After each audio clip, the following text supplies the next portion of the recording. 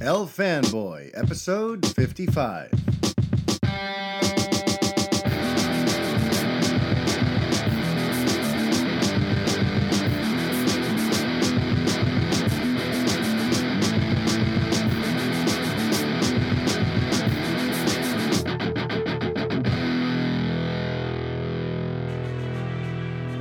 Hi everybody, Mario-Francisco Robles, MFR here with you, and this is the 55th edition of the El Fanboy Podcast. So look, we live in an age of tinkering now, don't we? If you look back at just the most recent few years of Hollywood blockbuster filmmaking, we've seen all kinds of films suddenly get totally sort of revamped and rehauled and reshaped in post-production. And, you know, it's while this sort of thing has happened probably throughout all of Hollywood's history, lately they've been getting much, much bolder with it. And I really think Rogue One, a Star Wars story, really sort of established that dangerous precedent. For those of you who are unaware, because it didn't get as much press as like what happened with Justice League. But to recap, when Lucasfilm got to lay its eyes on the first draft of what Gareth Edwards had been working on, they weren't too thrilled with it.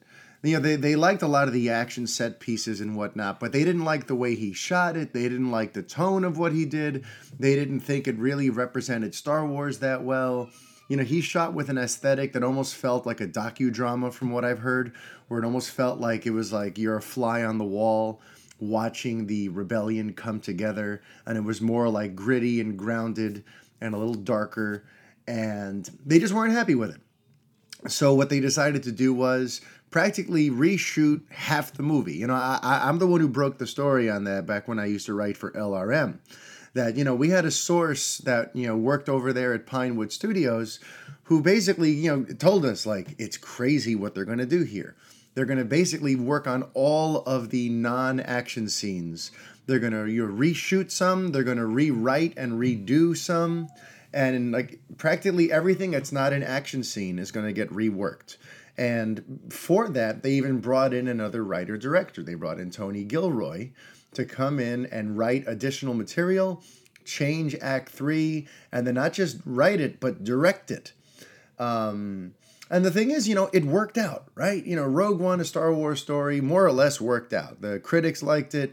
By and large, fans really liked it. And it did very well at the box office.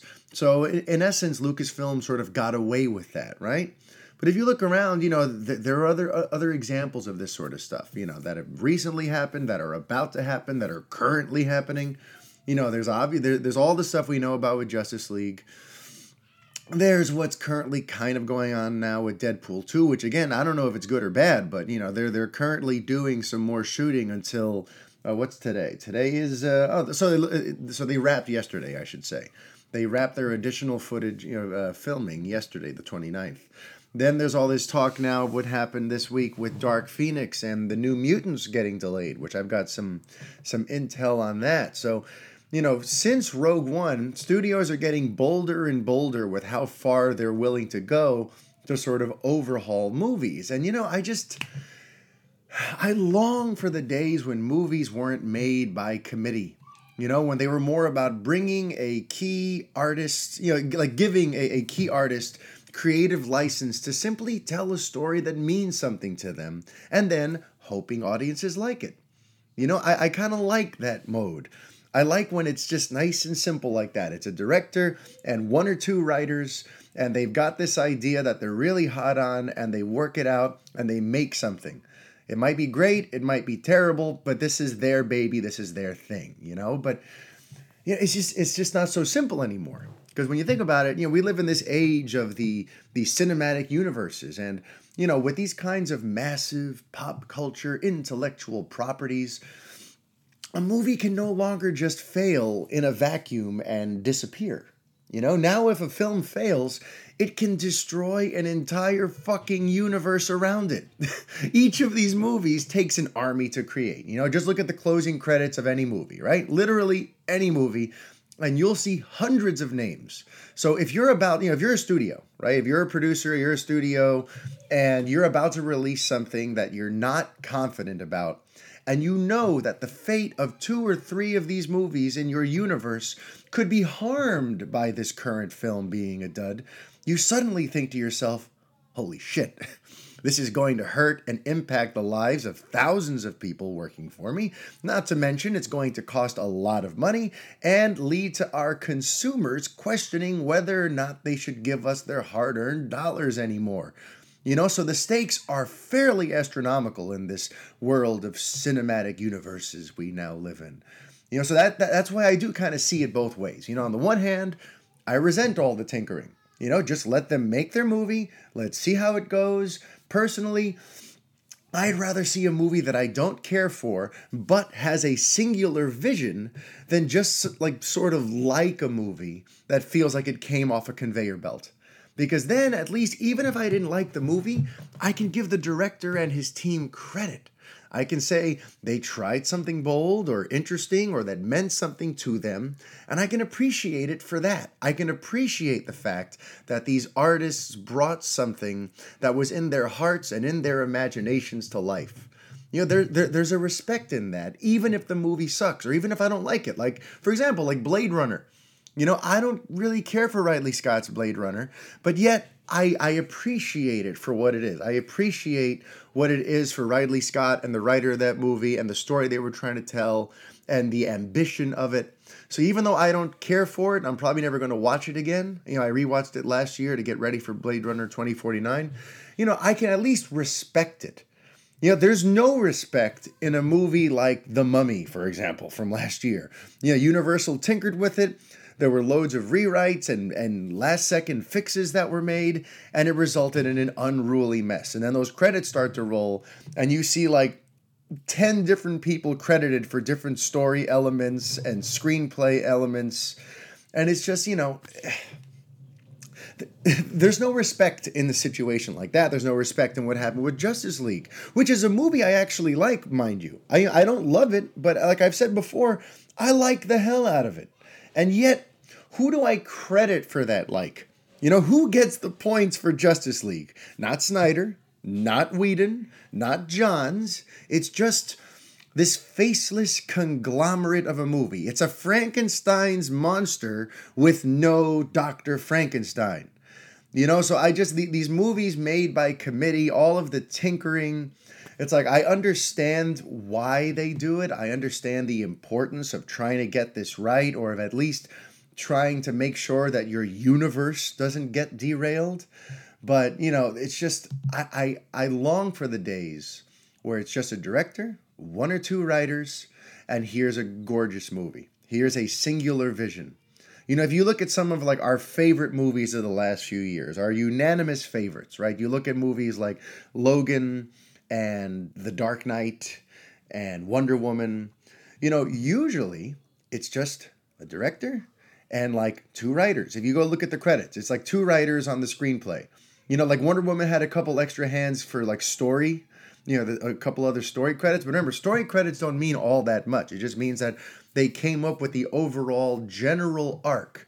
But when in terms of Wonder Woman, only 1 person has a screenplay credit, and that's Alan Heinberg.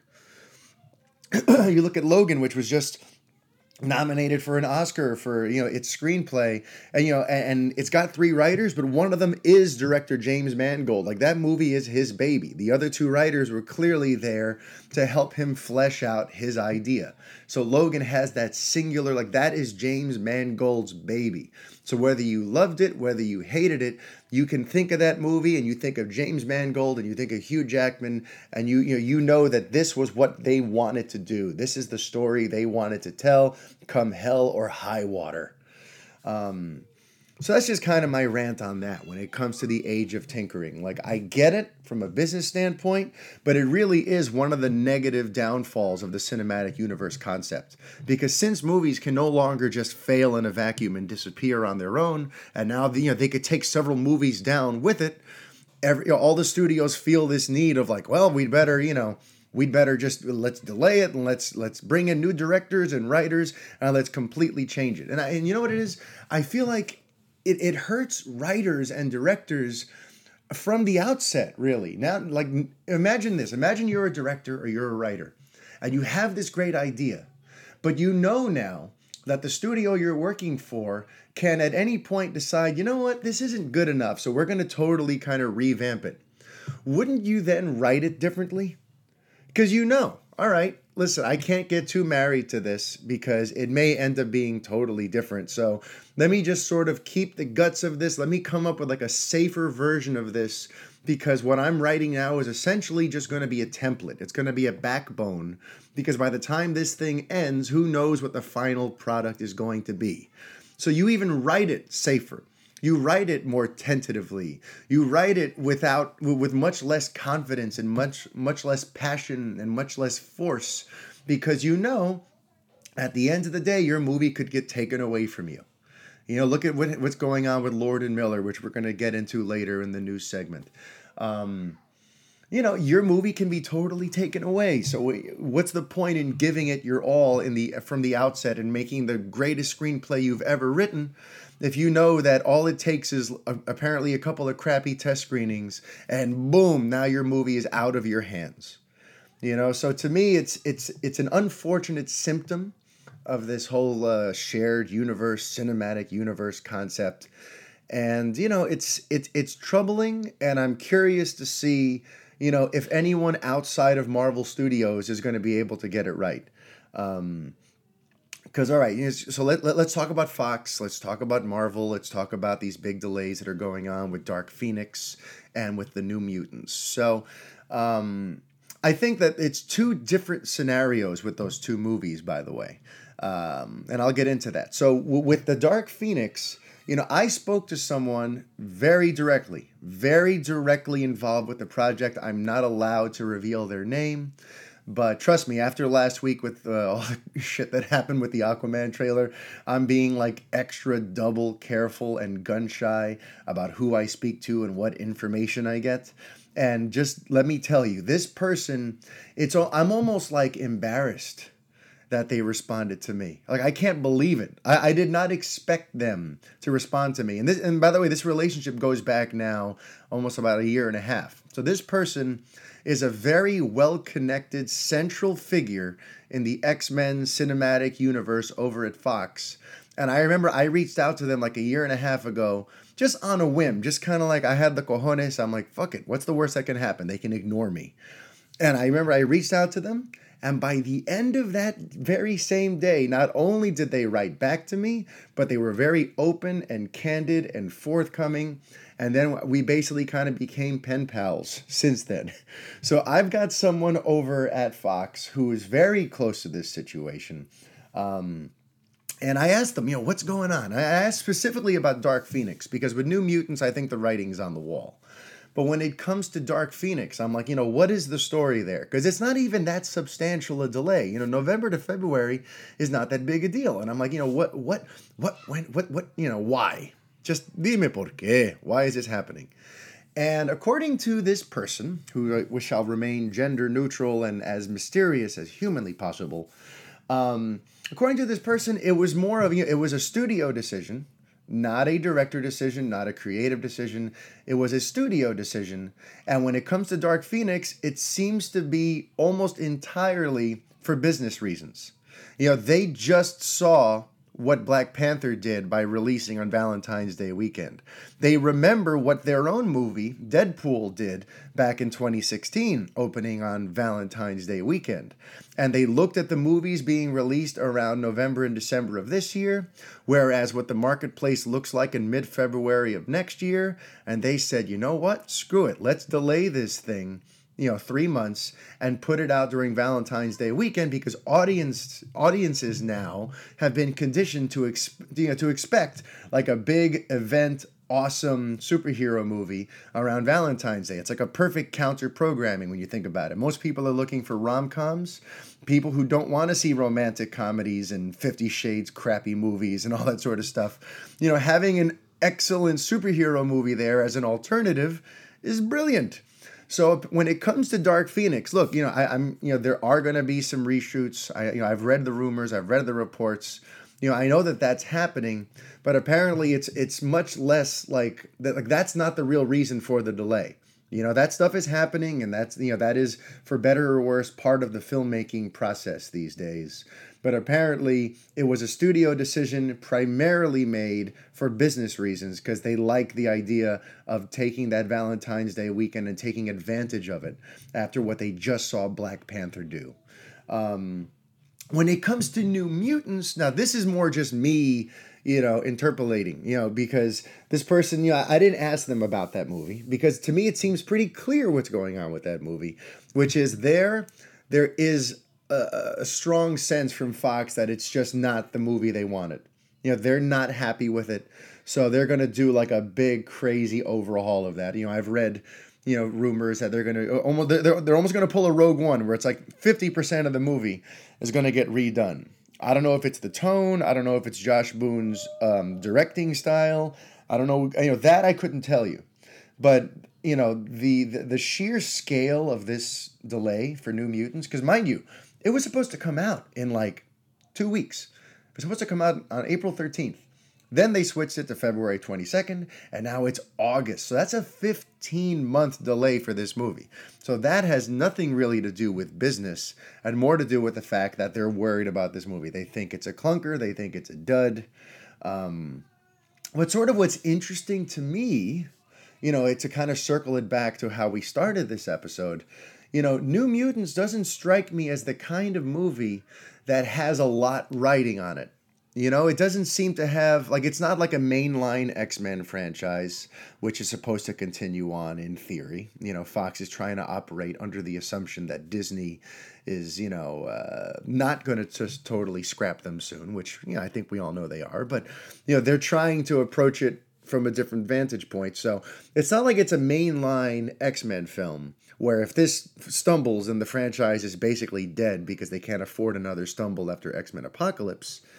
New Mutants is really kind of like a side story with all new characters and an all new cast. So I'm kind of confused as to why it's such a big deal to get this one right. For me personally, I'd rather just see what Josh Boone did. It doesn't have a huge budget. It doesn't have a lot at stake. Just let it come out. Let us see what it is. So this gets me wondering, either Fox is gravely overreacting to how the current condition that New Mutants is in, or maybe there's more to that movie than we thought. Because right now it's been treated as just this interesting little edgy horror movie X-Men spinoff, but maybe there is more at play here. And they did have higher ambitions for what the New Mutants sets up and where they're going with those new characters. And that's why they're going to do this big overhaul. I honestly don't know. Maybe I should ask my source about that. But, it seems to me that's the situation here when it comes to Fox. It doesn't have to do with Disney. It doesn't have to do with any of that other stuff that people are concerned with, because that's not going to be an issue for a long time. And the sale is not going to go through for quite a while, and Fox is still acting totally independently. So when we talk about this stuff, the key is to understand that it centers on Dark Phoenix being moved for business purposes and New Mutants being moved for creative reasons and that sort of thing. And before we get into the week's news and before we sort of close out this topic, my fascination in this thesis today about handling these movies and the stakes and having to sort of revamp and redo and overhaul them and all that sort of stuff. A lot of that started last week when, I was speaking to some of my Warner Brothers people while trying to figure out exactly what happened with the Aquaman trailer and how it is that I was given, faulty information. And in speaking to someone over there, we kind of switched gears a little bit and started speaking about the DC Entertainment brand and sort of the frustrating element of what's happened there over at Warner Brothers and why this person who works for them thinks that it's faltering. And they think a lot of it has to do with the shared universe thing. They according to them, the studio really wants the shared universe concept really bad. They really wanted to make this Justice League movie really bad. They've been trying for years with the Justice League Mortal stuff with George Miller. They've been trying to get to this bigger, larger-than-life shared universe with all these different heroes for a long time. But the problem is, the way they approach it, it's more about IP than story. It's IP over story is how they put it. And I'm like, that's brilliantly painful to read. Because that's the thing. It's more about the intellectual property. In other words, it's about moving product. It's about selling toys and lunchboxes and T-shirts and trying to handle this as a marketable product rather than trying to tell compelling stories. Of course, they want a good film, this person told me. But with DC, with DC, Harry Potter and Lego, there's this huge expectation to move product. And that seems to be one of the overriding things, and that tends to get in the way of the storytelling. And that's one of the reasons, mind you, that the studio kind of turned its back on Snyder. Because, they wanted to sell action figures. They wanted to sell, plush dolls and Lego sets of Batman and Superman and Wonder Woman. But, let's be honest here. BVS, that was not really a movie for kids. It was not a kid-friendly movie, and so the toy sales were hurt. And in general, you had people deciding not to bring their families out to see it, so kids were not even really introduced to this mythology in the right way. Because both Man of Steel and BVS were not really kids' movies. That doesn't mean that there weren't kids who liked it. Of course there were. But in general, in terms of the tone, in terms of the outlook, in terms of the way you sell this thing, he wasn't making family entertainment or things with mass appeal. So that's one of the reasons that Warner Brothers had to pull the rug out from under him and try to do what they could to go broader. And that's why you see all these beautiful things happening now with Shazam, where it looks like it's going to be very open to families and very endearing and very kind-hearted. None of this is by accident. None of this is a mistake. Warner Brothers wants these movies to appeal to as wide a swath of people as possible. So that it connects. It connects as a movie, and it connects as a piece of product that will move other products. And I asked him, I shouldn't say him. I'm not going to. I asked this person. I'm not going to edit this either, so I don't even know why I said that. But I asked this person if Walter Hamada is changing the culture there at all. And all they really said was, hang on, I'm scrolling. Yeah, there is a hope that he will. There's everyone sort of pulling for him behind the scenes, but for now, all they're saying is that, they know that he will at least make things scalable in terms of budget. And kind of bring forth the mantra that not every film needs to hit $1 billion.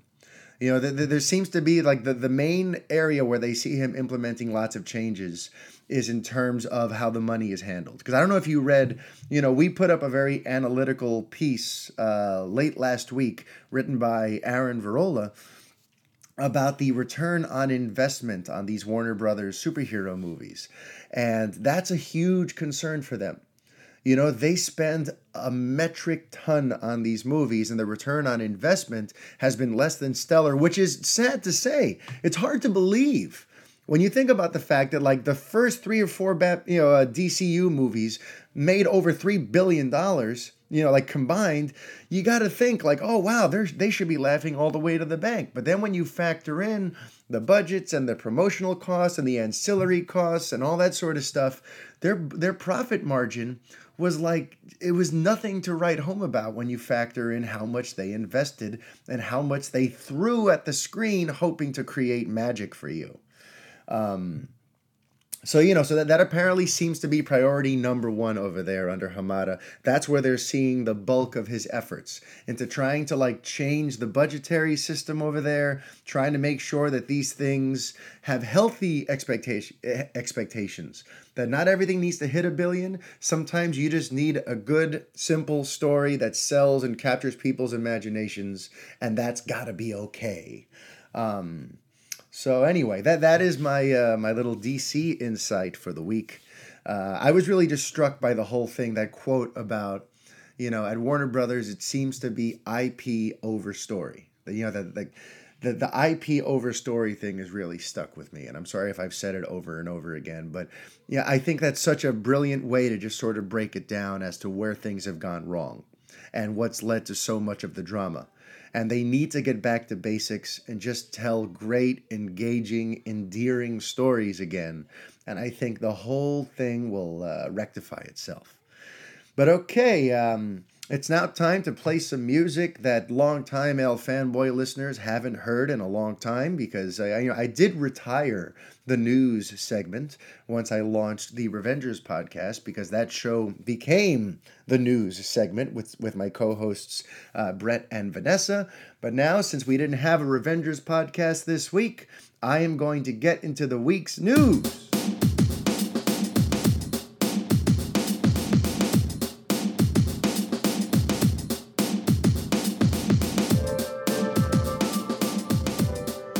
So since we didn't get the Revengers this week, I do have Brett Thomas Miro on here with me. How you doing, Brett?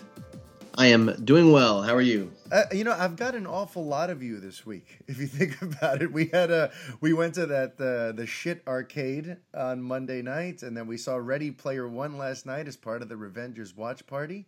And somehow I'm not sick of you. Are you sick of me yet? Yeah, and you forgot I also saw you last Friday as well. It's just too much. It's been so much. How do you feel like going from like never seeing me to seeing me now too much? I honestly need a little break, but no, I'm kidding. I love you, Brett. So yeah, let's talk about Ready Player One. We saw that last night with a couple of listeners and contributors, and it was a very nice outing. But so let me just ask you, what did you think of the film? Having not read the book, what did you think of Ready Player One? I really enjoyed it. It's one of those things where... Oh, and hang on, I should say this won't be spoiler. Anyone listening, you don't have to worry. We're going to avoid spoilers until next week. So go ahead, Brett. Sorry. Yes. It's one of those things where I think about, did I like it just because of the nostalgia and all the things I recognized and love and enjoy? Or did I, like it on its own as a film? I feel like I still need to separate that. And that seems to be, right, like the major criticism I think people come is, it's just a nostalgia fest. But listen, overall, I have to say my initial reaction, it was a fun, interesting film. I enjoyed it. I liked all the elements. And yes, I loved the nostalgia too. If I do pull that out, I do still think it was an enjoyable film. All right, good. If you were to assign a letter grade, I'm just going to put you on the spot. What would you call it? I think I would give it probably a B+. Oh, all right. Well, that's exactly what I gave it. So we're on the same page. Yeah. After the movie, I went out for a little post-mortem chat with a couple of the fellas, and the overriding sense was A- and B+. So we all seem to be on that same thing where it's like, it was very good, not great, but very good. And yeah, so now, I've seen it twice, and I have a written non-spoiler review on the website on revengeofthefans.com. You guys should go check that out. But now having seen it twice, I'm sticking with my B+ mark. It's a film that, I felt like it has all the elements to have been like an instant classic. It could have been just one of these all-time Spielberg movies. I felt it was held back by a couple of things. I felt like the human stakes were very kind of greatly decreased, and that's something that I can really hit on as someone who read the books. Yeah, I read the book. In the book, there really is like a palpable sense that these players are in danger even in real life. So when things are happening in the as they're trying to get the keys and all that sort of stuff, you're worried about them in a very real life or death way. In the movie, the stakes are kind of vague, and at worst, that one of these heroes you like might die, but if that happens, all they have to do is go respawn because the real human player is still there. So the stakes for me were kind of underwhelming. I thought the score was just, very sort of generic, aside from the cool little nods to like Back to the Future and stuff like that. But, and then there were also just some characters who I felt were very vastly underutilized. And, so those are my three main critiques. And having seen it twice, I can really settle into those three being my main issues. Aside from that, I really did think it's a great time at the cinema. I think I found it fun and exhilarating.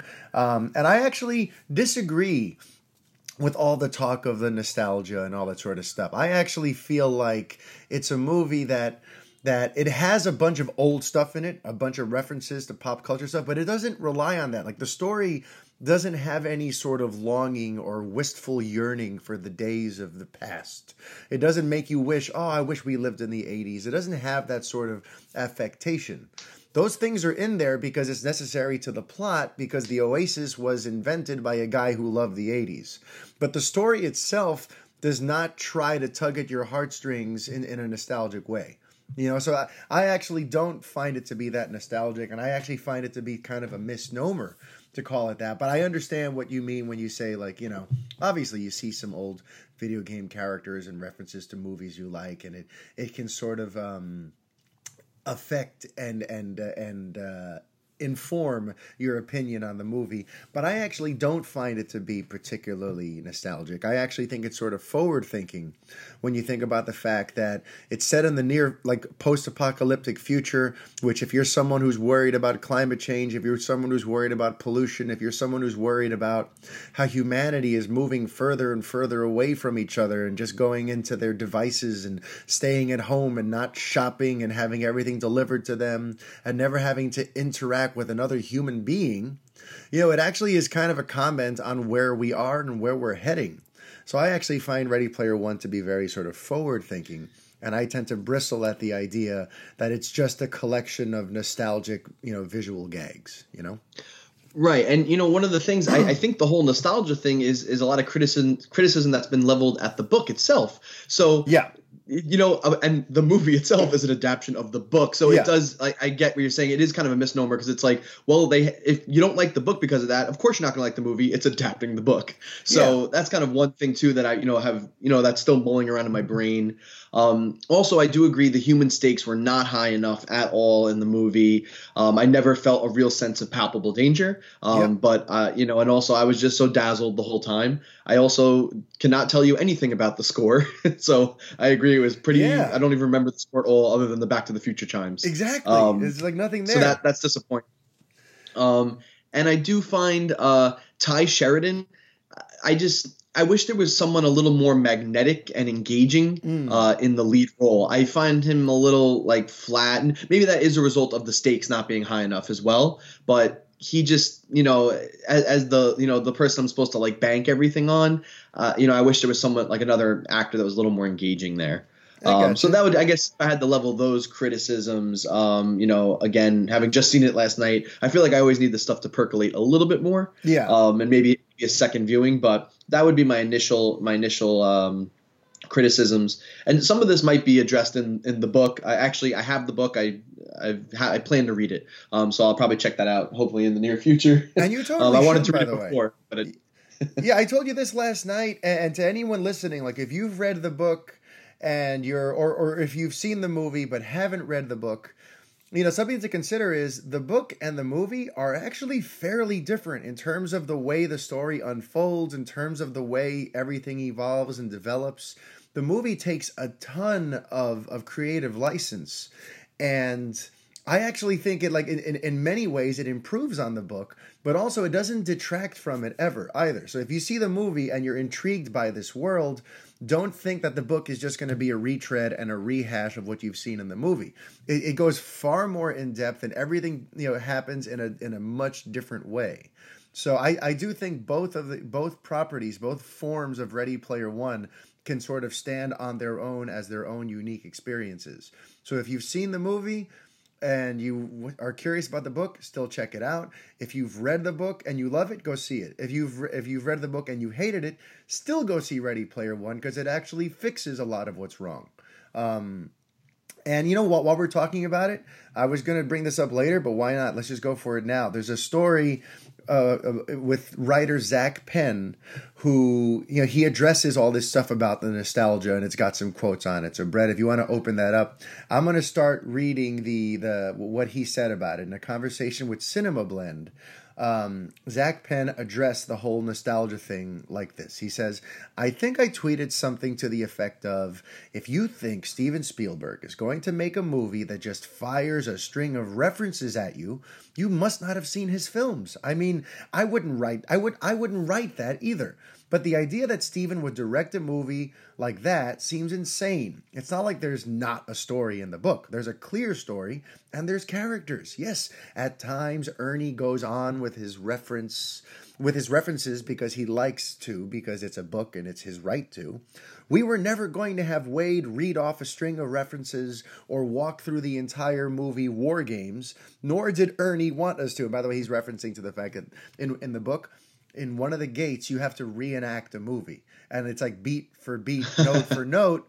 And you even get bonus points if you say the lines in the movie with the same inflection as the actor. It's pretty cool, but it would not have worked, as a movie. They had to change it, and then we're not going to spoil, but they have a great way about rather than reenacting a movie, you live inside of a particular movie for some time in this one, and it's pretty awesome. Yeah. Then there was another quote here. Other criticisms were about the abundance of Overwatch characters seen in the trailer and the references. People just worried that it was going to be a bunch of shallow, random references. And to that, Penn says, I obviously, given my age and the stuff that I do, I get all the references and they're cool to me. But I never thought the movie would live or die on its references. Even now, when I read fans who are like, oh, is it just going to be a bunch of characters from Overwatch? They just happen to be in the trailer. They're just background. It's just that everyone in the background happens to either be a created character or a licensed character. And I agree with him there, where it's never focused on, nothing ever hinges on these characters. Nothing ever hinges on whether or not you've played these games. You don't need to have a prerequisite opposite. It's all a prerequisite knowledge of these things. It's just kind of there. It kind of just, it's like a bonus. If you see a character that you know or like in the background, it's treated as just a way to kind of amplify how you're feeling. But it doesn't actually control the narrative. It doesn't slow things down. It's not like the essential building block of the story they're telling. A lot of this stuff with the video game characters and the movie references is just there as sort of window dressing. There is a real story being told, and that real story has nothing to do with nostalgia or video games or movies from the 80s or 90s, okay? Right. It's like all of the extras are people you know. Yeah. Think of it in that term. That's I think a way to boil it down. Yeah, that's true. A lot of times when you see these big sort of battles on screen, it's just a bunch of faceless extras, and you just kind of like, all right, it's a bunch of CGI extras. What the hell do I care? Here, it's that, but you actually like, oh shit, that's Sub-Zero from Mortal Kombat. Like, oh shit, that's Goro. It's cool. It kind of adds and it heightens, it makes the background a little more fun, but it doesn't really affect the main story. So I think that's an important thing to say at the outset here about Ready Player One. Now, let's talk a little box office, because, the movie, it opened last night officially. It also had some Wednesday previews, so there are some real numbers to report here. And, the Wednesday night previews made $3.8 million, pretty good, ahead of projections.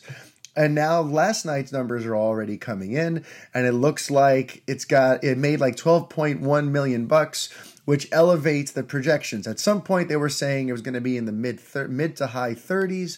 Now it looks like this weekend it's going to make $49.4 to $52 million over the 4-day Easter weekend. Might even do more, because the whole thing is, people it seems to be outdoing expectations. And as a rival analyst, a rival media analyst said about it, it's kicking ass. The movie is doing better than people thought. It's got an excited fan base. It's just for some reason it's starting to sort of spark. The property is coming to life after several months of people not being sure whether or not this was going to work. And obviously it's going to live or die on whether or not the word of mouth is strong. And the good news there is it got an A- cinema score. So that is pretty good. The opening night cinema score is A-, so that's going to be what the film has. And that means that people are going to likely go around and tell their friends and family, hey, you should check this out.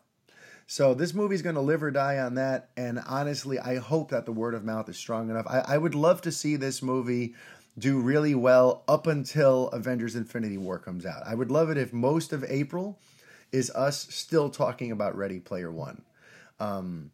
because Brett, you weren't here for this, but earlier in the episode, I was talking about the importance of singular vision and the idea that a movie isn't made by committee. And to me, Ready Player One really is a singular vision. You know, this is Ernest Cline's baby.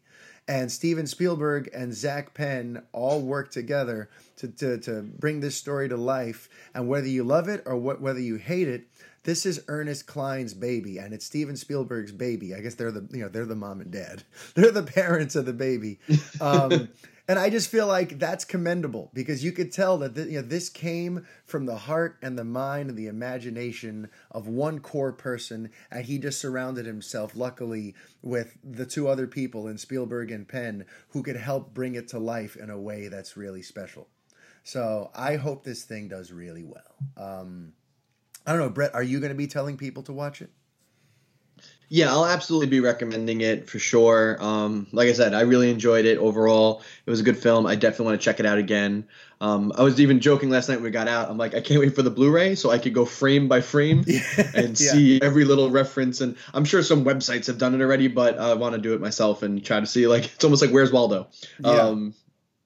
So now let me ask you, because I spoke about the delays for X-Men Dark Phoenix and the New Mutants already, but now I kind of want to like flip it on its head and just ask you a question, you as a fan. So let me ask you, where do you stand with the current X-Men cinematic universe? You know, the Fox X-Men movies, the spin-offs, the mainline movies. Like, is that a franchise you root for? Is that a franchise you've shrugged off? Is that, do you have any sort of passion for it, or are you just kind of over it and you're waiting for them to go back to Disney? Yeah, so I mean, I think I might have commented on this on the Avengers podcast before, but yeah, when X-Men first came out, I was all in. I was so hype. I was such a big X-Men fan. X1, X2, and like I said, even X3. I was an apologist for that movie. I was an X3 apologist for such a long time. So yeah, like that early trilogy, I loved. I really admired it. Obviously, they had some misses with X-Men Origins Wolverine. And I didn't see Apocalypse. I skipped out on that one because Days of Future Past didn't really succeed in getting me all pumped up. I enjoyed First Class. So it's been very hit or miss in the more recent films, with the exception of like, Logan, and if you want to count Deadpool in that, kind of thing. Those were movies that I really hold in high regard. I enjoy. So I could go either way. Dark Phoenix, I mean, awesome storyline. Of course, yes, I want to see it, but yeah, I mean, I could, if they goes back to Disney and they give it a break and then reset it, I'd say I'd probably lean more towards that end at this point. I don't think everything has to be a slave to continuity and canon. I understand changes need to be made for, time's sake in movies and just the fact that something's a film and not a comic. But that it just seems like such a weird jumbled mess right now, and it almost feels a little bit like they're just sticking it in different decades and time periods just to make it a little more interesting and different than what came before, rather than like an actual necessity or need, or like that it's really I guess commenting on that time period or using it in an interesting way. You know what I mean? Like with First Class kind of going back into what they were in like the 70s or something, I think, right? Yeah. Apocalypse was 80s. I didn't see it. Yeah, Apocalypse was 80s, and now the Dark Phoenix will be in the 90s. Yeah, so I mean, I don't know. That to me, so like kind of just going back to Ready Player One, that to me seems like more of a nostalgia play. Yeah, in a way, interesting. Using that decade as a nostalgia play to get people back into it. But I don't know. And like I said, I haven't seen Apocalypse, so I guess I can't speak, perfectly to this. But, you tell me if you feel that they've used those decades to their advantage in any way by like utilizing, things going on at the time. See, I think they started well. I felt like First Class really felt like Cuban a 60s, Missile Crisis, right? Yeah, and it felt like they used the whole 60s thing and kind of like the early Bond days with the espionage feel for Michael Fassbender's Magneto. Like I felt they used the 60s really well. I thought Days of Future Past did actually a pretty solid job of capturing the 70s in terms of the styles and the feel and the music and the political climate at the time. But then, X-Men Apocalypse, I found it to be underwhelming in how little it embraced the 80s. I kind of expected it to be a little more tongue-in-cheek, a little more fun, especially with Bryan Singer. I thought he would have had some more fun doing an 80s period piece. But honestly, I feel like Apocalypse could have been set in any decade, and it wouldn't have really mattered. It was just a ho-hum experience. Right. And yeah, right now the 90s are super hot. All kinds of shows are being set in the 90s, and 90s music and fashions are coming back. One of the big songs in the country right now is Bruno Mars' Finesse, which is a total throwback to the 90s. And the music video is him on the set of In Living Color. And it's supposed to sound like Belle Biv DeVoe Poison with that drum machine. Like the 90s are having a moment right now. And it does feel like this movie's trying to capitalize on that by doing the 90s thing. And heck, even Captain Marvel is going to be set in the 90s, and there's some cool set pictures of her walking around in jeans and like band shirts from that era. So that's pretty cool. But yeah, I hear what you're saying, though, where it feels like it's becoming kind of a gimmick.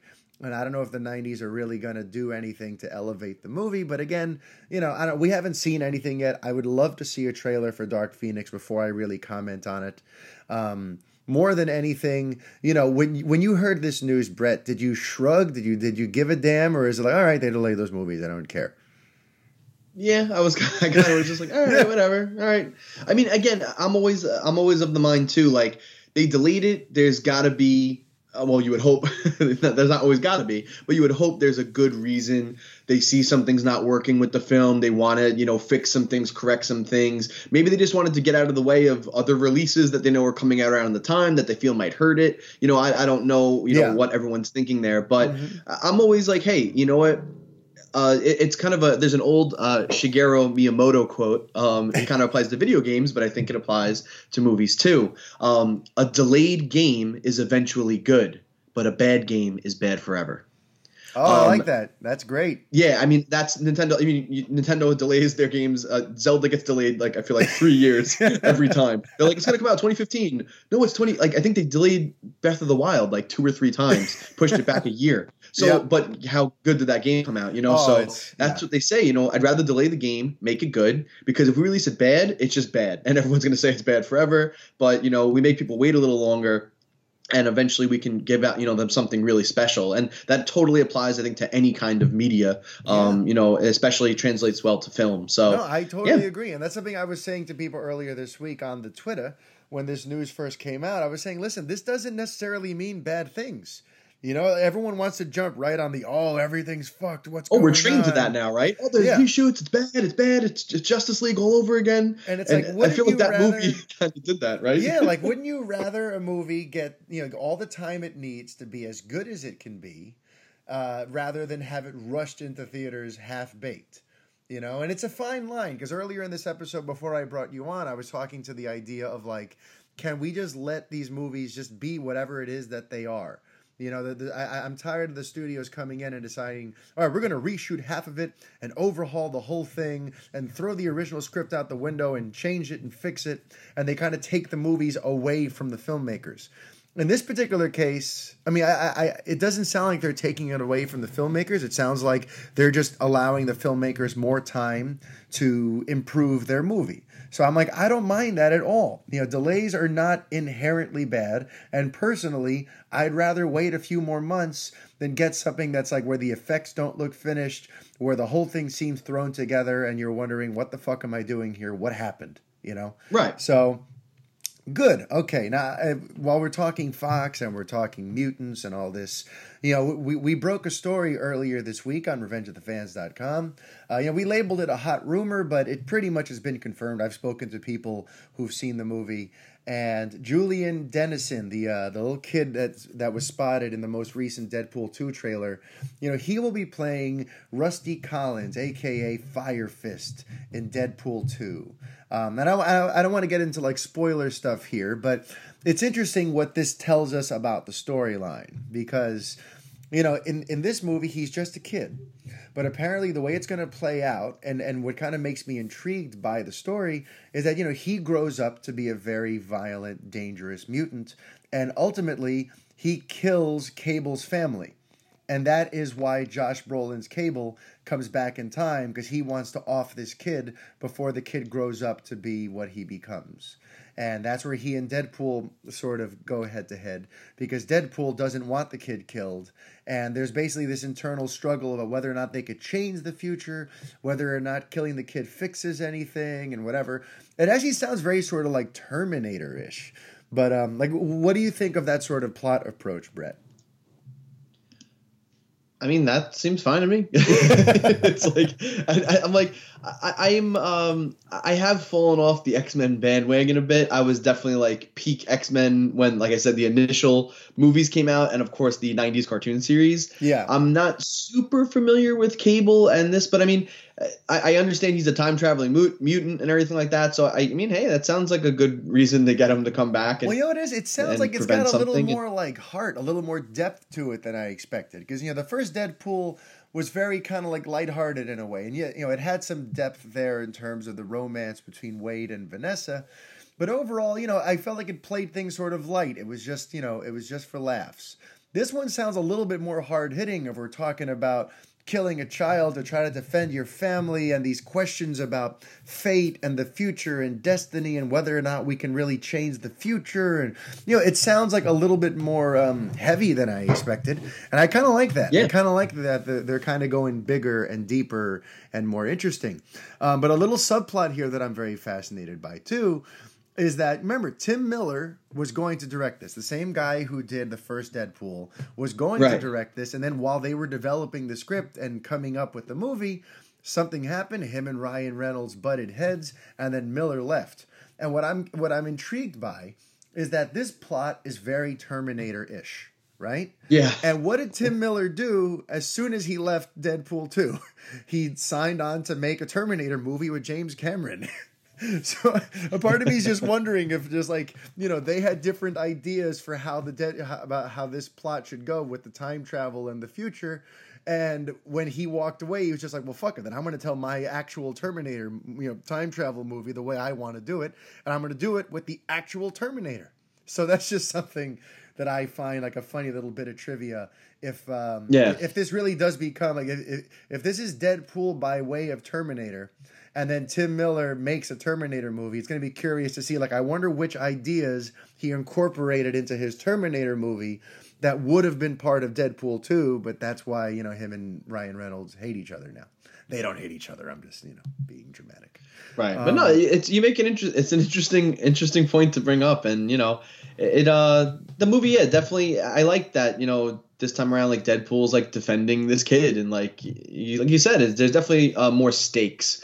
And it's maybe heart. Not as personal. It's more about the wider world, which is pretty interesting for Ryan Reynolds to play. And doing all this world building. I would love to know what it is that their additional photography was for, because according to the Hollywood Reporter, it's testing pretty well. So it's sort of mystifying that they're still apparently tinkering with it. I reported last week that they were shooting up until yesterday, the 29th now. They had some scheduled reshoots and additional photography in Vancouver. And I'm just like, well, what are they adding? I'm so fascinated. But again, this doesn't seem to be a case where the studio has taken the movie away from David Leitch or away from Ryan Reynolds. They're just trying to give them more time to, I guess, to further improve and develop their ideas a little further. Just to me, it's just like, all right, we're cutting it a little close here. The rumor was cameos, right? Or like maybe like post-credit sequences. I thought that was kind of floating around of why some of this photography was going on. Yeah, there was like a super secret cameo apparently shot in California. Like they went to Hollywood.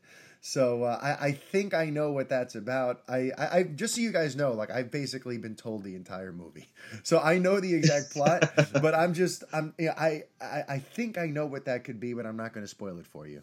But in general, it does seem like it was a few extra weeks.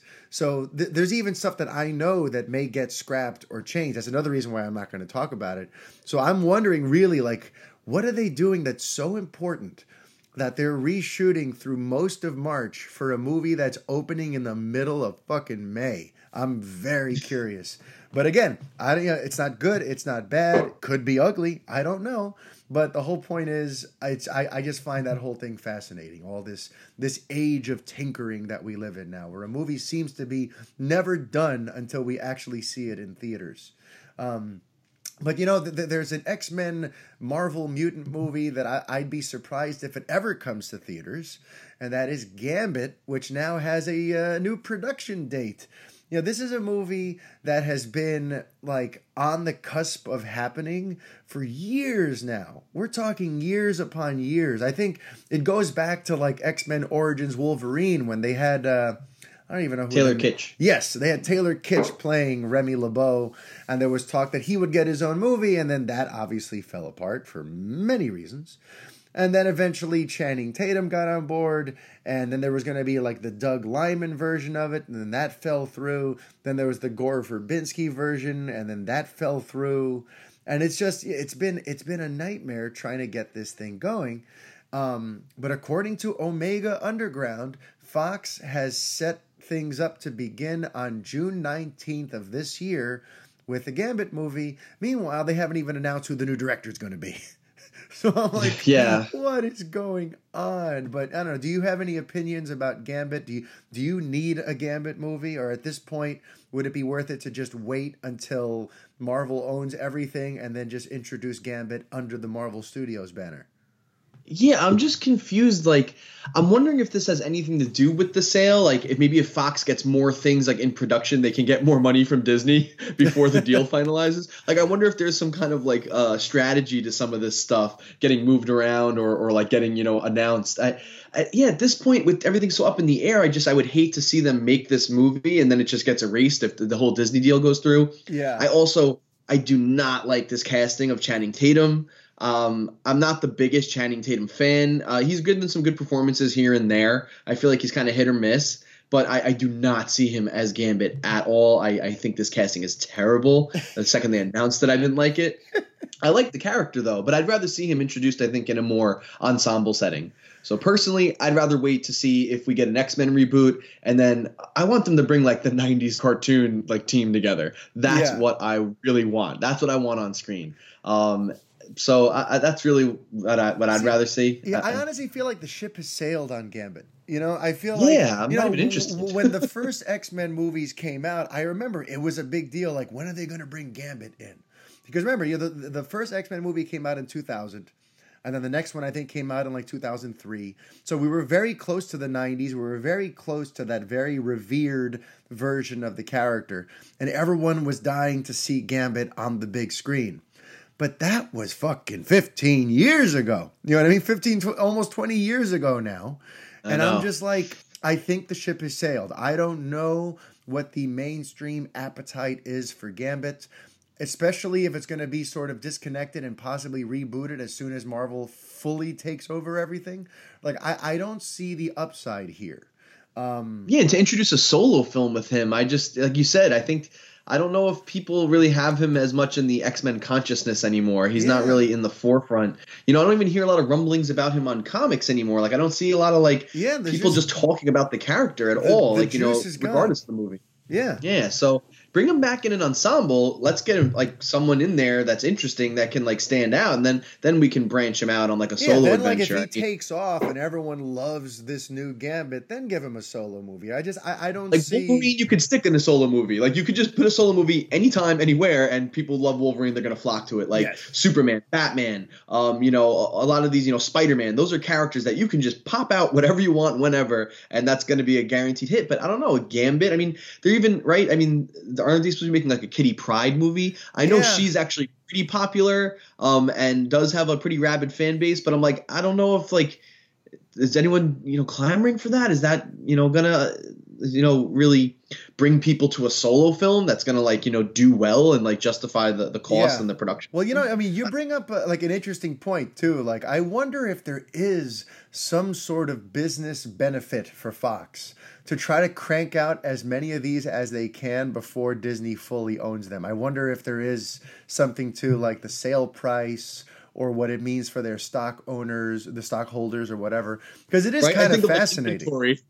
What's that? The more inventory we have, the more money you have to give us. So we have these production costs that they could maybe they could write off the production costs and then get Disney to pay for them in the sale, and then I don't know. Yeah.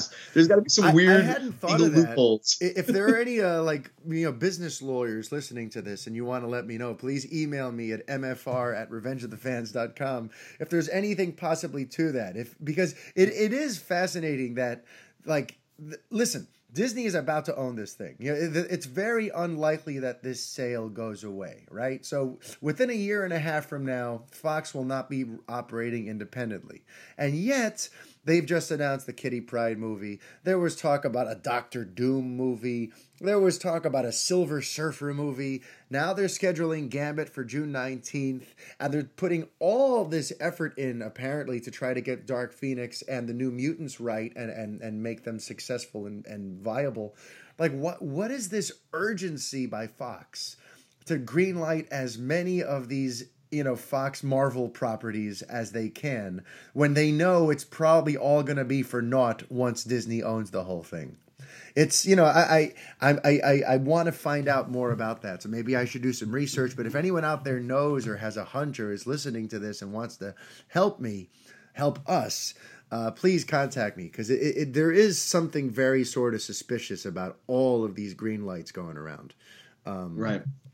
So, all right, so now we're going to switch gears a little bit, head over to DC. There was some big casting news for Patty Jenkins' Wonder Woman 2. It's an actor who I adore. I've loved Pedro Pascal for years. At first I noticed him on the FX series Lights Out, which didn't make it for more than a season, and that broke my heart. But he played this Armenian boxer, and he had all these tattoos, and he was this weird, eccentric character. And then one day, I'm watching an episode of The Good Wife, because I used to work on The Good Wife, and I'm watching it, and I'm like, this lawyer guy, this very square-jawed, clean-cut lawyer guy, looks very familiar to me. And then I realize he's the same person who plays the Armenian boxer in Lights Out. I'm like, oh, wow, this guy's very versatile. Then the more I kept watching him in things, I saw him pop. He's the lead in Narcos. He was in Kingsman last year. Pedro Pascal, and Game of Thrones, when he played Oberyn. You've never seen Game of Thrones, you insane moron. I love you. Bread of Thrones. Yeah, Bread of Thrones. I can't believe it. And I'm sorry I called you moron, but dude, you need to get on that. You need to get on Game of Thrones. But listen, so Pedro Pascal is an awesome, awesome actor. And now he's entering the DC universe. He's going to be in Wonder Woman 2. Everyone wants to know who he's playing.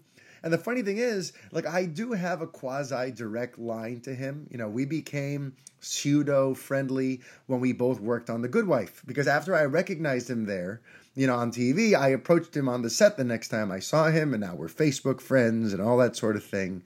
And I have asked him for some sort of clarification up to now. I'm going to look now while I'm speaking to you to see whether or not he's addressed any of my questions about it. But, he acknowledged when I congratulated him for booking the part, but I have since asked him, because the two of the big theories going around are the character Vandal Savage and this other character named Sebastián Ballesteros, this Argentinian character who actually becomes a cheetah. Apparently there have been multiple cheetahs in the Wonder Woman mythology, and he becomes the fourth cheetah, this male cheetah. We know Kristen Wiig is playing. I feel like I've said cheetah 73 times in the last 2 minutes, but Kristen Wiig is playing cheetah. So, when you look at the way the character is designed, Sebastián Ballesteros, it's not hard to imagine that he could be playing that character, or that he could be playing Vandal Savage. So just know I'm on the case. I'm trying to communicate directly with Pedro to find out if he'll tell me. Chances are he's under lock and key and can't really reveal anything until the studio tells him he's allowed to. But just know I'm on the case. I'm trying to find out who Pedro's playing. I'm dying to know. But either way, I'm ecstatic about this casting choice. Do you know anything about Pedro Pascal, Brett? I do not. I just know that, he's on Narcos. Well, hang on. Do you watch Narcos? No, I did not watch Narcos. Oh, my God. You have a lot of TV viewing to catch up on. You got to watch Game of Thrones. Thrones. I watch a lot of things. I watch a lot of other things. You watch bad things. You I don't watch bad things. I watch no bad things. You know what? You should get your own podcast called Brett Watches Bad Things, because if you're not watching, actually sounds like a great segment. I'll watch some bad shows and talk about them. You know what? We should bring that onto the Revengers. Brett Watches Bad Things on this week's Brett Watches Bad Things. But anyway, you got to check out Narcos because he's great in that. And you got to check out Game of Thrones. First of all, the series on their own are just phenomenal series. But on top of that, they'll give you some background on who Pedro Pascal is. And you as an actor will appreciate his craft, because he's one of these guys who totally like transforms into his characters. And they couldn't seem more different than from each other and from who he is as a person. He's a real cool, groovy dude. And he plays these characters with these very like hard edges who are very sort of extreme out there characters. Just, you got to see them. So either way, just wanted to touch on the fact that Pascal is going to be in Wonder Woman 2, and the two running theories are Vandal Savage or Sebastián Ballesteros. It could end up being neither of them, but just know I'm on the case. I'm trying to find out, and Brett needs to watch more Pedro Pascal, and that's all I'm going to say. He's playing Batman well. Okay. Anywho, and by the way, he has not responded to me yet, so, I'm still waiting. We're going to switch over to a little Star Wars, because it's funny, Mark Hamill seems to be very chatty lately. He's like, it feels like every other day there's a headline, Mark Hamill said this. Mark Hamill said there wasn't enough ham at the craft service table on the last Star Wars movie. I want to see that headline. Mark Hamill says there's not enough ham at the craft service table. I mean, he's nitpicking everything. But you know what? This next thing is one that I totally agree with, and it's about the fact that they cut this little scene where we see Luke mourning the death of Han Solo. And you know what? I don't want to get into the mode of armchair quarterbacking and trying to go like, how could they cut that? Blah, blah, blah. Especially because like I've been vocally against the people who do that for Justice League. There have been these cut scenes that we're seeing now that a lot of people are like, how dare they cut that? Why would Joss Whedon do this? Warner Brothers is clueless. And I'm always kind of the first to say, like, well, listen, we weren't in the editing bay. We don't know what led to that scene getting cut. Maybe it disrupted the flow of the movie. Maybe it gave away something that they would have rather had for a surprise later. I try to be very reasonable with these things because I know that at the end of the day, we're all just outsiders looking in. We don't know why things get cut. But when it comes to this, it's very hard to understand it. It's very hard to wrap my head around it because it's only 17 seconds. This one shot, and I heard that there might have been another scene with like Han's funeral. I'm not worried about that. I'm worried about this one 17-second shot where you see Luke alone in his little hut, and he's just being crushed under the weight of his sadness about the news that Han Solo has died. And I'm like, we really couldn't have found 17 seconds in this movie to include that? Would that have really changed the flow of the movie? To me, it really kind of... I 100% agree. Right? Like, it's just, to me, it speaks to, like, the fact that Rian Johnson seemed to, like, he wanted to avoid sentimentality, and we had to bring that word back up again, nostalgia, a lot. He really kind of wanted to make, The Last Jedi about the future and taking away some of the... the sort of magic and preconceived notions people have about the mysticism of Star Wars. So I feel like he might have cut it because he thought it was a little too sentimental or a little too schmaltzy. But man, those 17 seconds are killer because you see in the performance everything that Luke is going through there. He's weighing out the decisions he's made to go into hiding versus... fuck, I could have helped my friend, and I'm finding this out from this stranger, and I should have been there. Like, there's so much in these 17 seconds. It's so loaded, and he plays it so beautifully that I feel like more moments like that would have made this movie more special for me. Instead, it's a movie that, to me, has some great moments, but overall misses the boat on a lot of other things. But did you see the 17-second clip? Like, how do you feel about it? Yeah, no, that just seems like something that could have and should have been left in the film. Especially, spoilers, if you haven't seen Last Jedi yet, being the fact that Luke bites it in this one, like we could have had a little more time with him and mourning like Han, and just there should have been more time with him, period.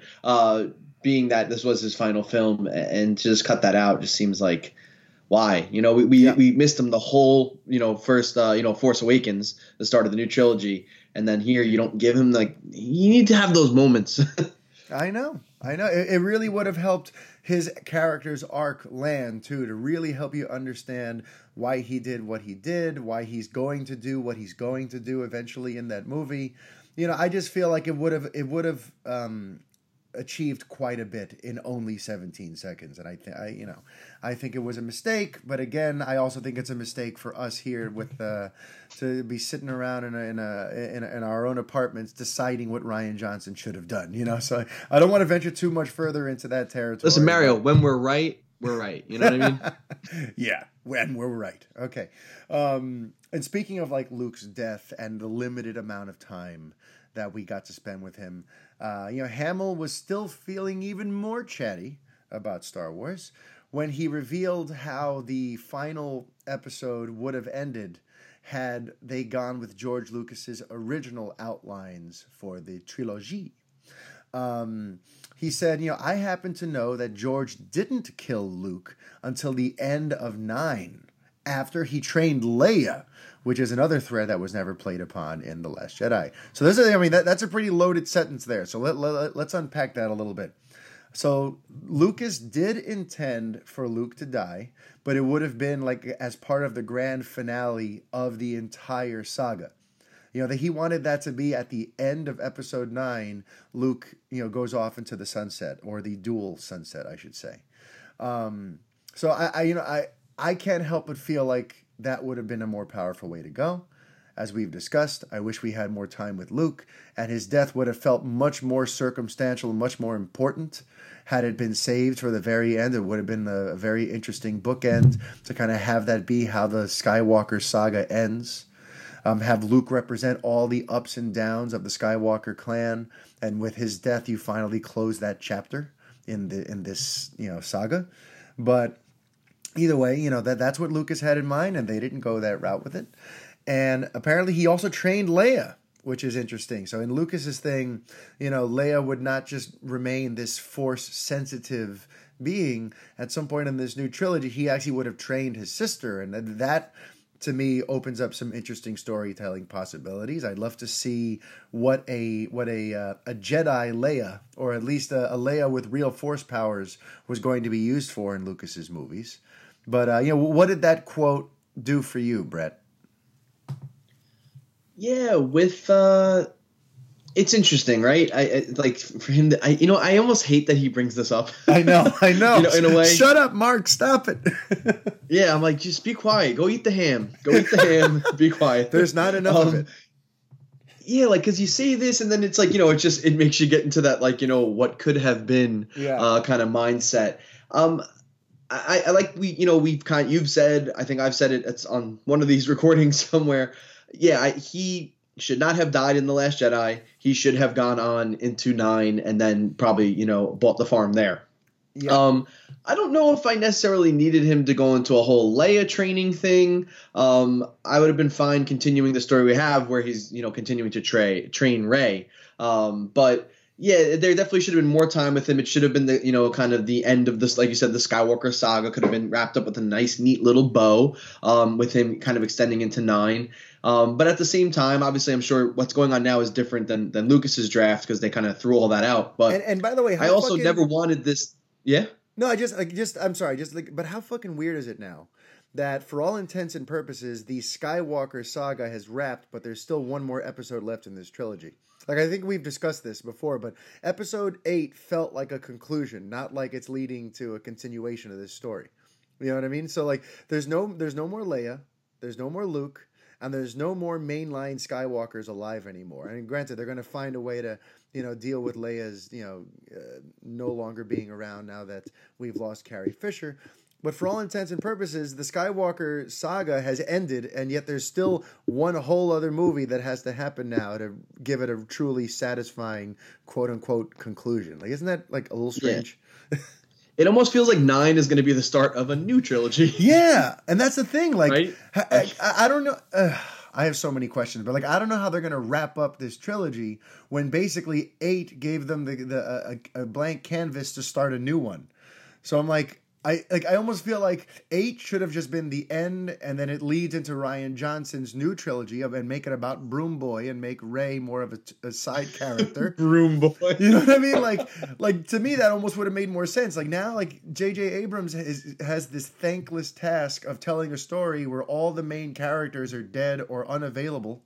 Unless we're going to do ghost characters now. Which, listen, they're going to do Force Ghosts. I think that was always planned. Oh, but yeah. I don't know. I feel like he wrote them into a corner a little bit, Johnson did. And that's something in general that I have found interesting about the creative process on this new trilogy. And there's another quote from Mark that I want to read before we go into this. And then, so okay, here's the quote. He says, about this new trilogy, 7, 8, and 9, George had an overall arc. If he didn't have all the details, he had sort of an overall feel for where the sequel trilogy was going. But this one's going more like a relay race. He's referring to this new trilogy. It's more like a relay race. You run and hand the torch off to the next guy. He picks it up and goes. Ryan didn't write what happens in 9. He was going to hand it off to originally Colin Trevorrow, and now JJ. It's an ever-evolving, living, breathing thing. Whoever's on board gets to play with the life-size action figures that we all are. Now, I see that worries the fuck out of me. And it's something I've been saying since The Last Jedi. I feel like this is a weird approach. I would much rather have them to have had a very firm outline for what these 3 movies were going to be. It doesn't have to be Lucas's. It could have been whatever J.J. Abrams and Lawrence Kasdan came up with originally. Or, I wish they had one solid game plan. Because right now, for me, Episode 8 feels like it retcons a lot of Episode 7. And we've already gotten teases of the fact that Episode 9 could retcon some of the things that happened in Episode 8. Like, it doesn't feel cohesive. It doesn't feel like we're all telling one long story here together. It feels like every creative team is getting a chance to kind of like figure out what plot elements they want to keep, what plot elements they want to ditch. And, it's kind of like evolving and reshaping as it goes. And I don't like that. I don't know, but do you think there's any issue with that? Do you wish that there was an overall arc that they would have stuck to? Or are you kind of cool with this whole, okay, I'm done, now I'm passing it off to you, and now you do what you want with it? No, I do wish there was like an overall arc, but two things I kind of wanted to put in here, I guess that kind of go together. So one of the things is that if we did keep Luke alive for 9, I never wanted 9 to just end up being a Luke Kylo Ren showdown, because that's just Luke versus Vader again. So I'm kind of glad that that's not happening, because I got nervous that was going to be the thing, and it's not.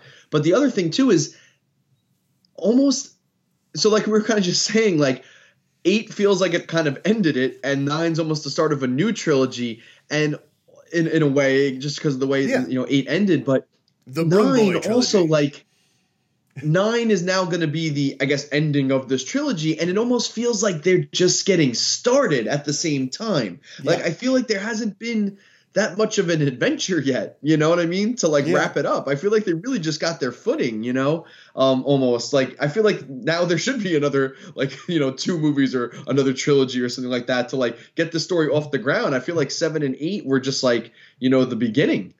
Yeah. It didn't feel like a beginning, middle, and we're going to an end. It feels like 2 beginnings, and now I'm just jumping to an end. There was no middle.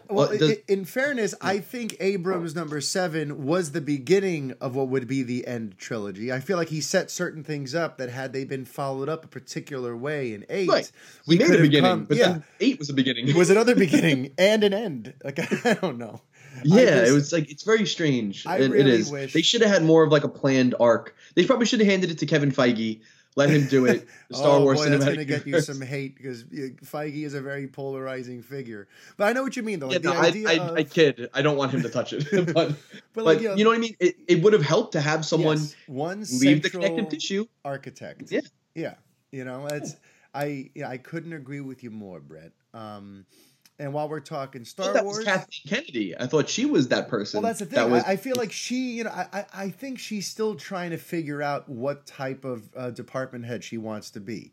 I spoke about that a few episodes ago on this very show, about the fact that like the philosophy at Lucasfilm seems to be evolving. Because when they first came into it, she seemed to want to just be the sort of like benevolent producer who's there to just encourage and support and give you what you need. And I'm hiring all these exciting young filmmakers, and let's let them put their stamp on it.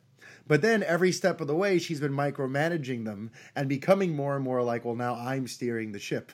I'm the captain now. So I think, I think that that's still ever evolving. I don't know. Maybe once we've moved past the original trilogy, right now we're still dealing with the legacy of the original Star Wars films.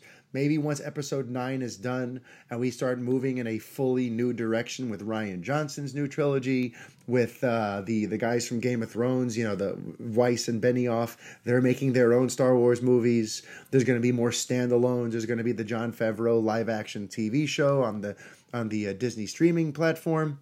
Like maybe once we get past Episode 9, all those things can really be filmmaker driven and she can just let it go. Because right now, technically, she's the custodian of Lucas's characters, and she seems to feel a responsibility to make sure that they get treated the right way. So maybe she'll let go of the reins a little once Lucas's characters have worked their way out. That is my hope. Right. While we're talking about how hands-on Lucasfilm has been and how they've been retooling things, our final big story today centers on this weird... Honestly, I find it very peculiar that Vulture ran this story. It's very much like backbiting, and it seems very sort of spiteful and strange.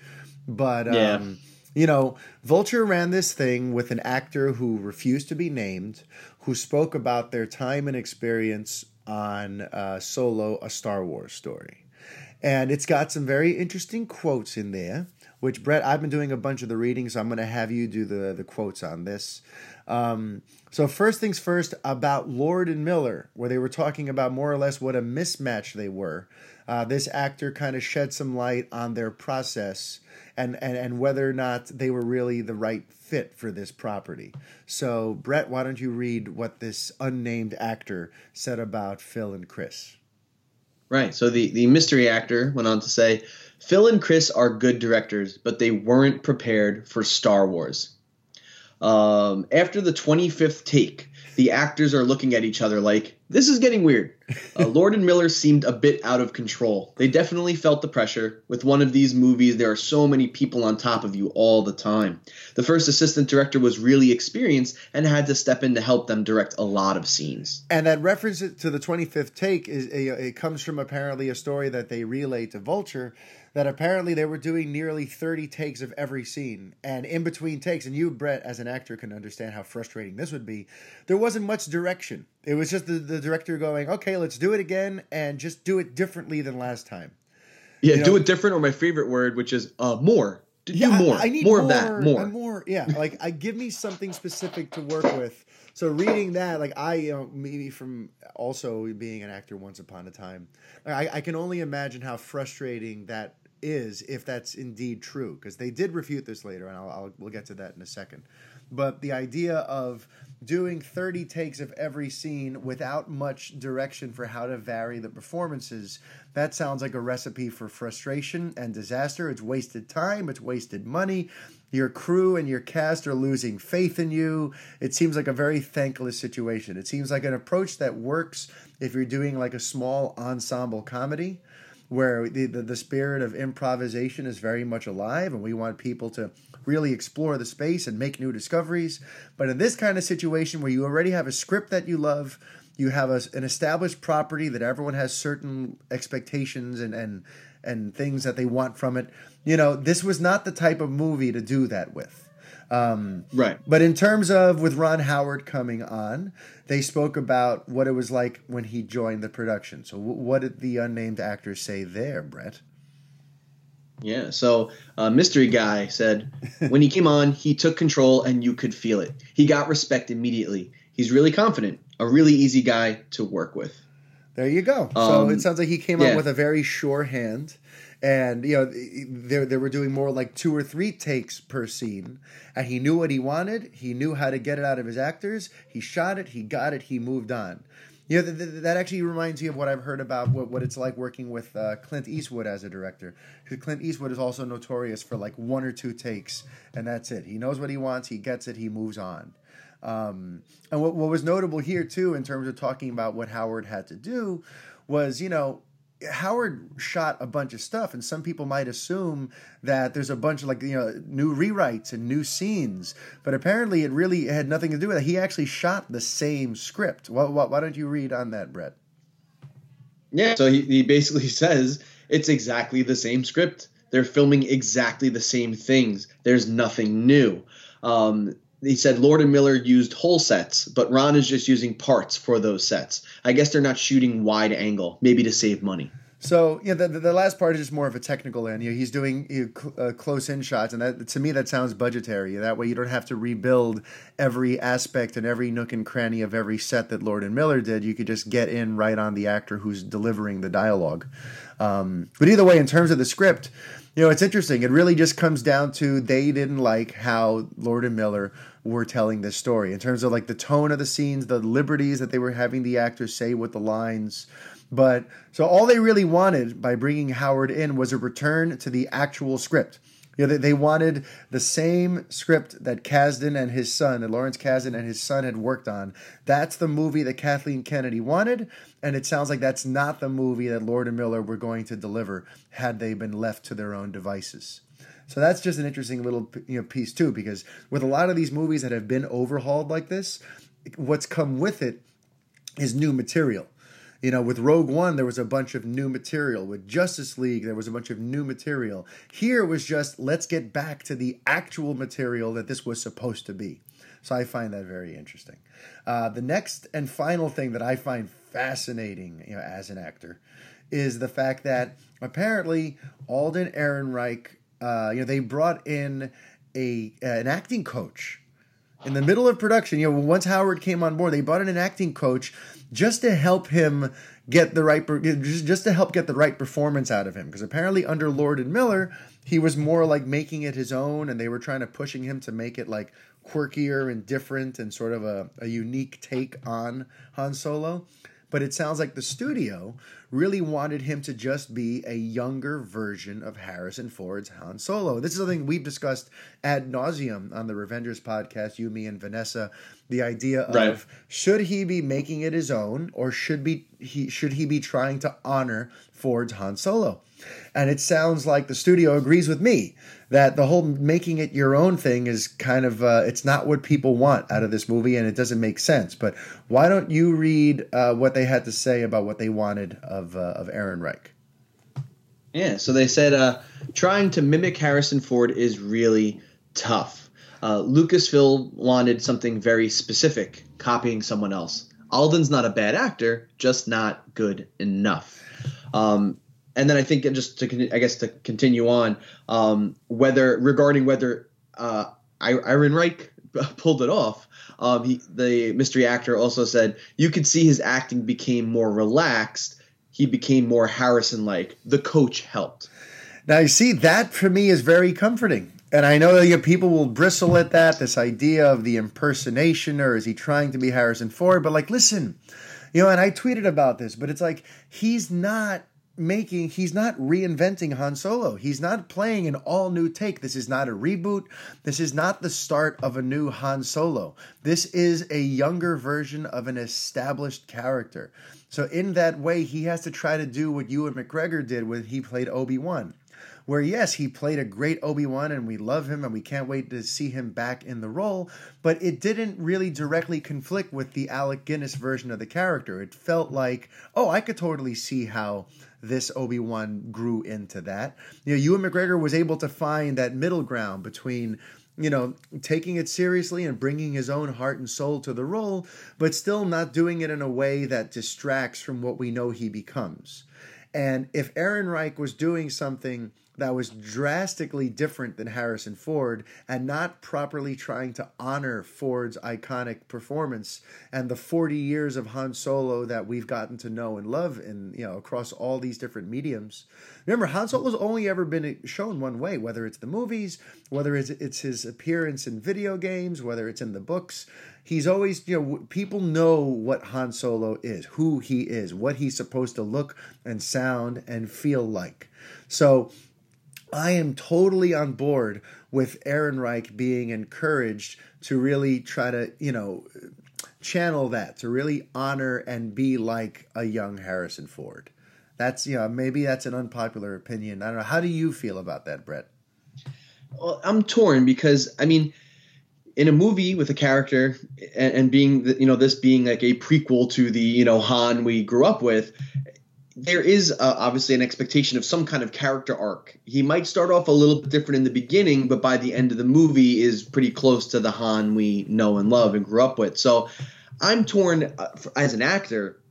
And I don't know if you'll agree with this or not because I know how you feel about Han Solo, but when you go on a set, you don't want to just do an impersonation of somebody. You do want to bring in some of your own experience and chops. And there may have been an opportunity to do that earlier on in the film, earlier on in Han's arc. Maybe he is a little more, I don't know what he is, but a little more, a little less cynical in the beginning, a little more, funny in a way. But then something that happens over the course of the movie, over that story arc, kind of changes him into that, more like, hardened kind of rapscallion kind of guy. So I'm torn because I feel like there should be some room to add a little flair. Yeah, you can't stray from it. And at the end, he needs to be Han, and he needs to be Han the whole movie, right? But so yeah. I'm torn with that. Just seeing someone do an impersonation of it, then that just brings out the issue with doing this movie in the first place, right? Because you're doing a prequel to a blood. Like Rogue One works great because there's like nobody in there that was like repeated, with the exception of the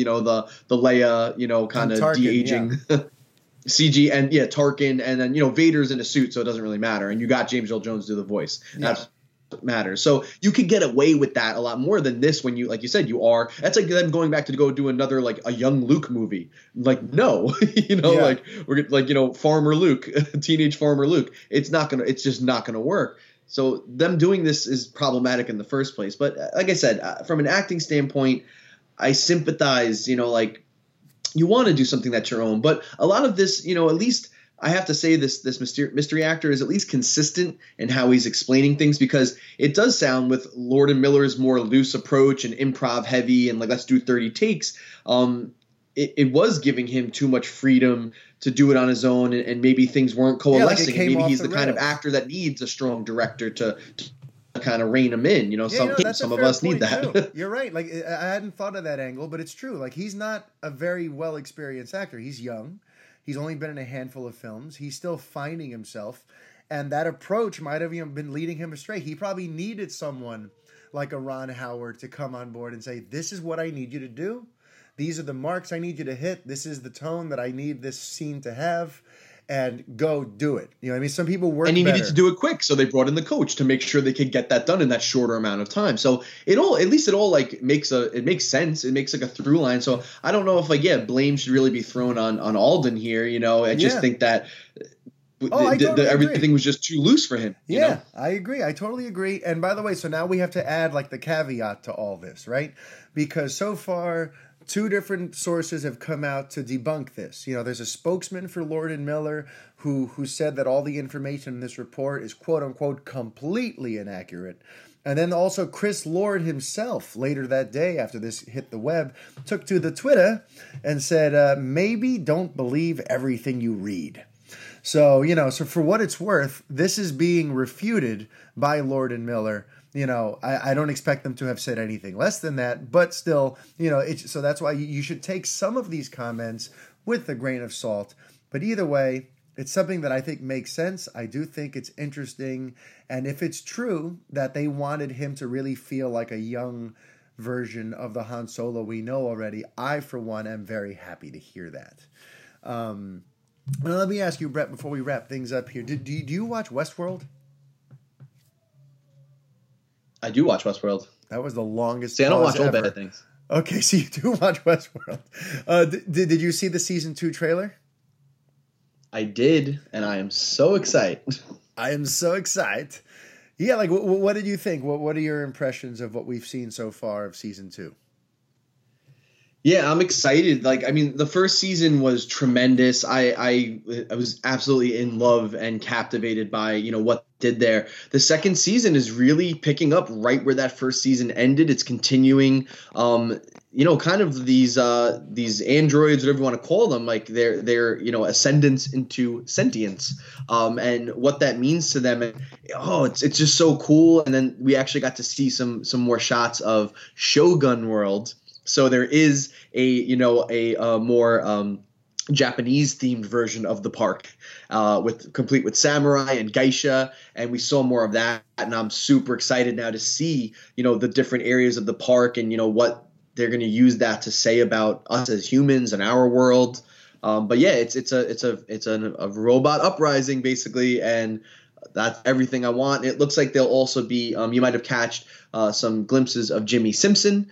So They are still going to be doing some of that timeline flashback kind of stuff, which I thought was very, very effective and done very, very well. There's a tendency when some shows do that, it can be very cheap. The Walking Dead does that a lot with the flash forward, flashback kind of things, and they do it because they don't know, they just don't care anymore, I think is what it is.